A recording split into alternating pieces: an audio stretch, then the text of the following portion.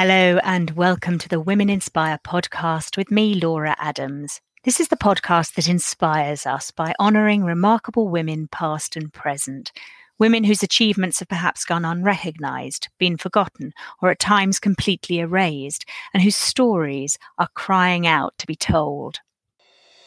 In 1903, the Wright brothers finally achieved man's long-held dream of flight, when in Kitty Hawk, North Carolina, they were able to keep a machine in the sky which was heavier than air. It was for only 12 seconds, but for the first time in history, a human had flown. This flying machine would change the world and soon ushered in the age of aviation, a time when glamorous daredevil pilots risked life and limb in order to conquer the skies. The same year, a little girl, Amy Johnson, was born in Hull in the northeast of England, and this invention, the aeroplane, would determine the course of her life. Amy was the eldest of 4 daughters born to Will and Cis Johnson.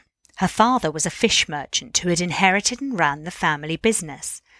Brought up close to the docks, Amy would remember forever the smell of fish that pervaded her early years. Shortly before Amy's 11th birthday, the Great War broke out. As a thriving port city on the vulnerable East Coast, Hull was a target for the Zeppelin raids, when German airships were used to drop bombs on factories and military bases.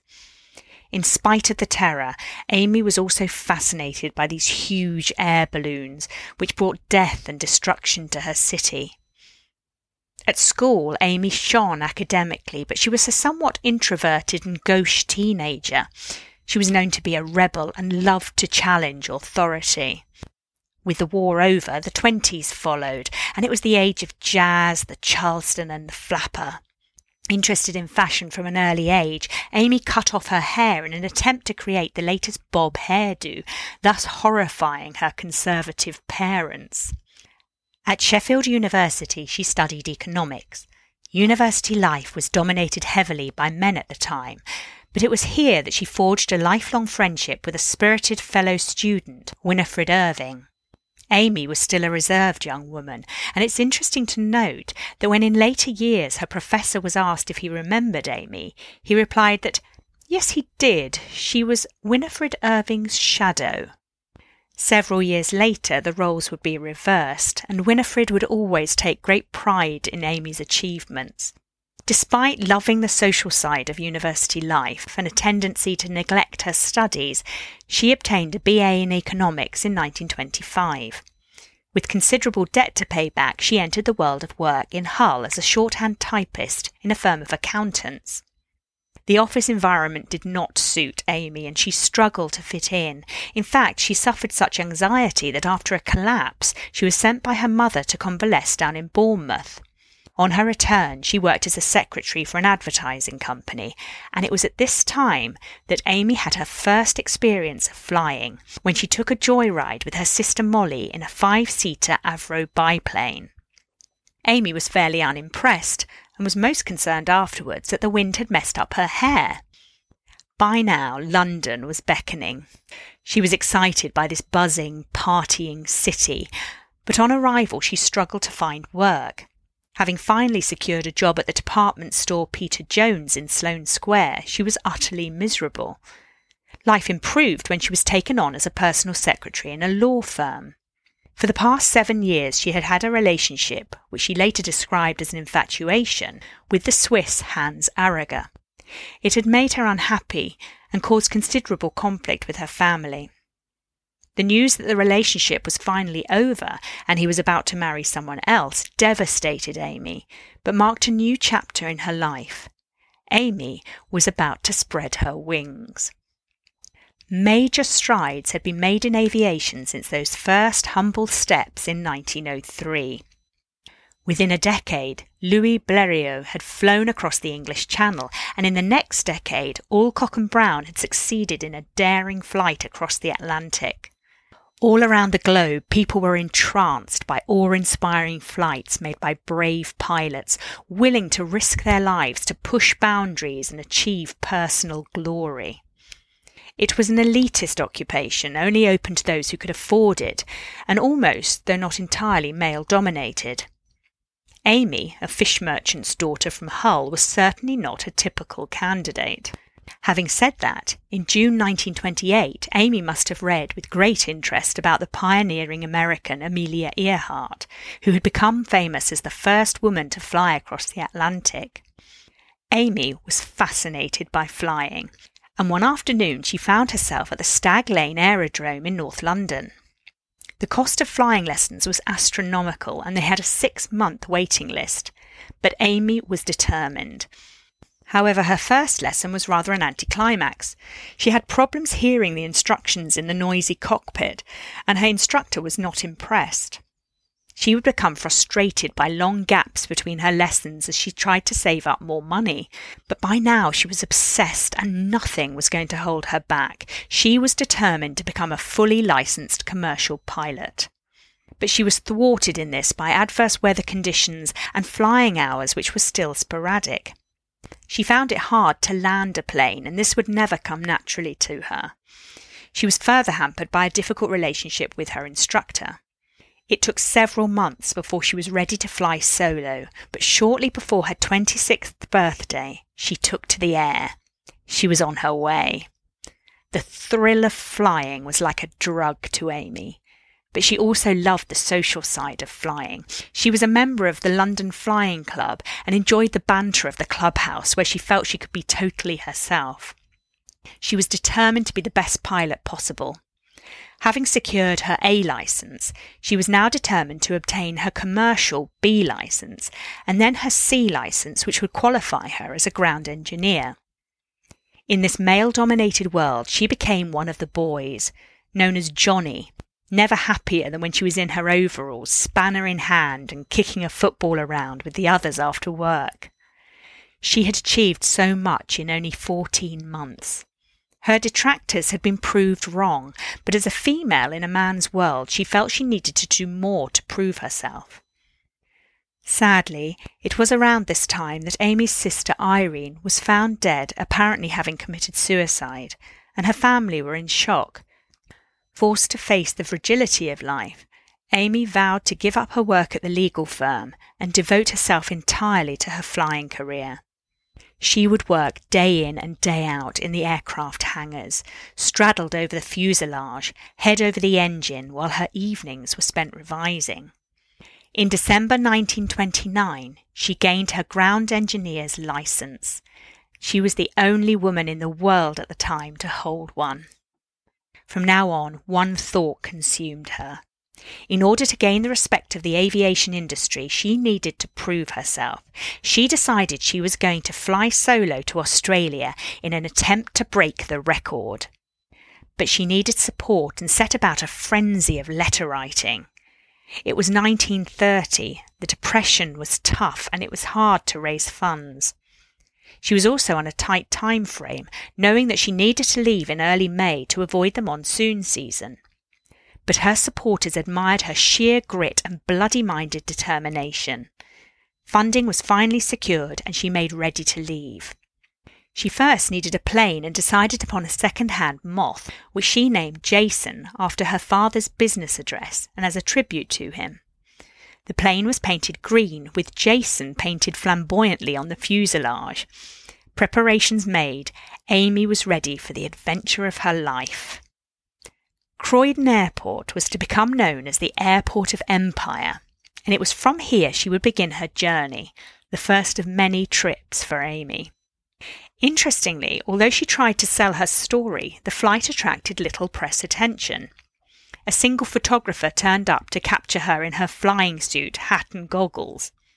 Unable to sleep the night before, she was tired and nervous. After a delay due to a petrol leak and fog over the English Channel, and armed with little more than a thermos flask, some sandwiches and a basic map, she finally took off.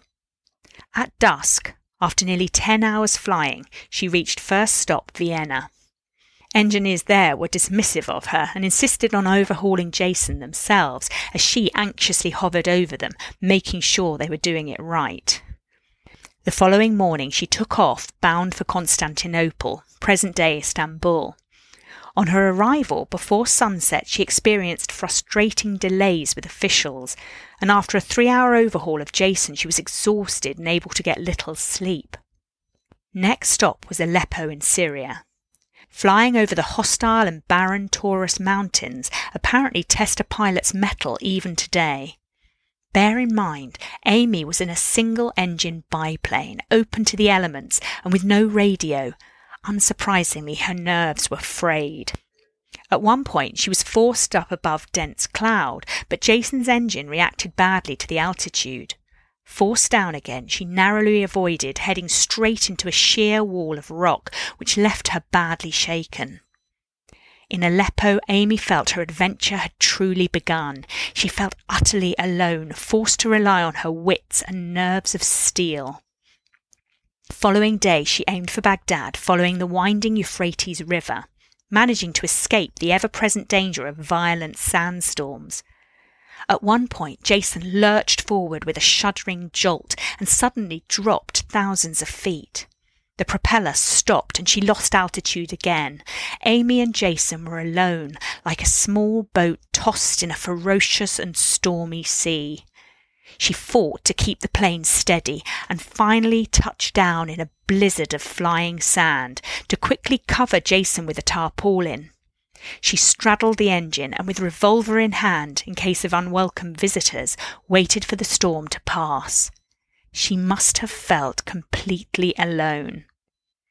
Damage to the plane meant a lengthy delay in Baghdad, but she soon ploughed on to Bandar Abbas, where more repairs were needed and she was able to briefly rest. In Karachi, having set a new England to India record, people were starting to take notice and she was invited to stay at the governor's house. Back home, a fierce bidding war ensued in Fleet Street, each press baron willing to pay handsomely for Amy's story. A media storm was gathering momentum. A series of misfortunes followed on her trip, with Amy landing short of Allahabad and running out of fuel. On crash landing, the plane was damaged. Though quickly repaired, she was losing time. The tricky weather she encountered from Calcutta to Rangoon required a huge amount of concentration and mental stamina.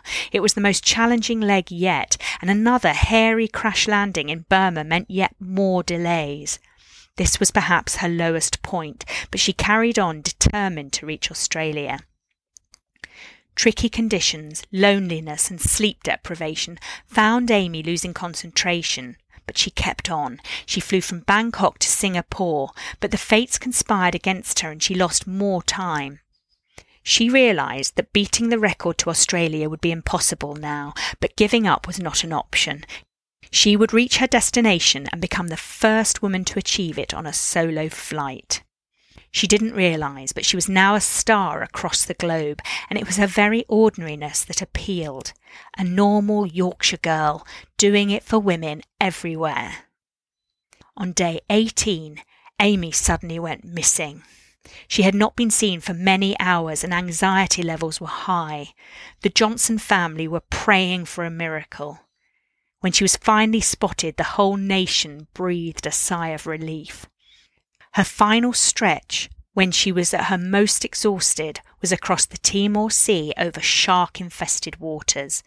But soon Amy caught her first sight of land, and as the plane touched down in Darwin, she was overcome with emotion. After 19 days, she had made it. Amy must have been completely unprepared for the reception she received in Australia. She had left England a nobody and was now what we would call today an A-list celebrity. The downside was that she was seen as public property and her life was not her own anymore. A tour of Australia was accompanied with receptions, lunches and dinners at which she was expected to make speeches, and a never round of publicity for which she was totally unprepared. She had undertaken her journey to gain respect in her industry, but as the first woman to fly solo to Australia, fame was the price she paid, and she found the thousands of fans and well-wishers overwhelming. On one occasion, on touching down in Brisbane, she misjudged her descent and crashed, turning her aeroplane over on its head and miraculously escaping serious injury. Back in England, she was awarded a CBE in the King's Birthday Honours List, and the Lone Girl Flyer, as she was known, eventually arrived back home a national heroine. The typist from Hull who had conquered the skies. In a bleak time of austerity, she was a badly needed feel-good story. Other challenges followed, and in 1931 she and co-pilot Jack Humphreys became the first pilots to fly from London to Moscow in one day. They then carried on to Tokyo, setting a record time for Britain to Japan. On their return, Amy married Scottish airman Jim Mollison at St George's Church in Hanover Square, London. The two would become known as the Flying Sweethearts. Later that year, Amy set a solo record from London to Cape Town, and in 1933 she and Jim became the first husband and wife team to fly the Atlantic. Despite crashing in Connecticut, they established another world record and were greeted with jubilation in America. The following year, the couple entered the Britain to Australia McRobertson Air Race, but although they achieved a record time to India, they were forced to retire due to engine trouble.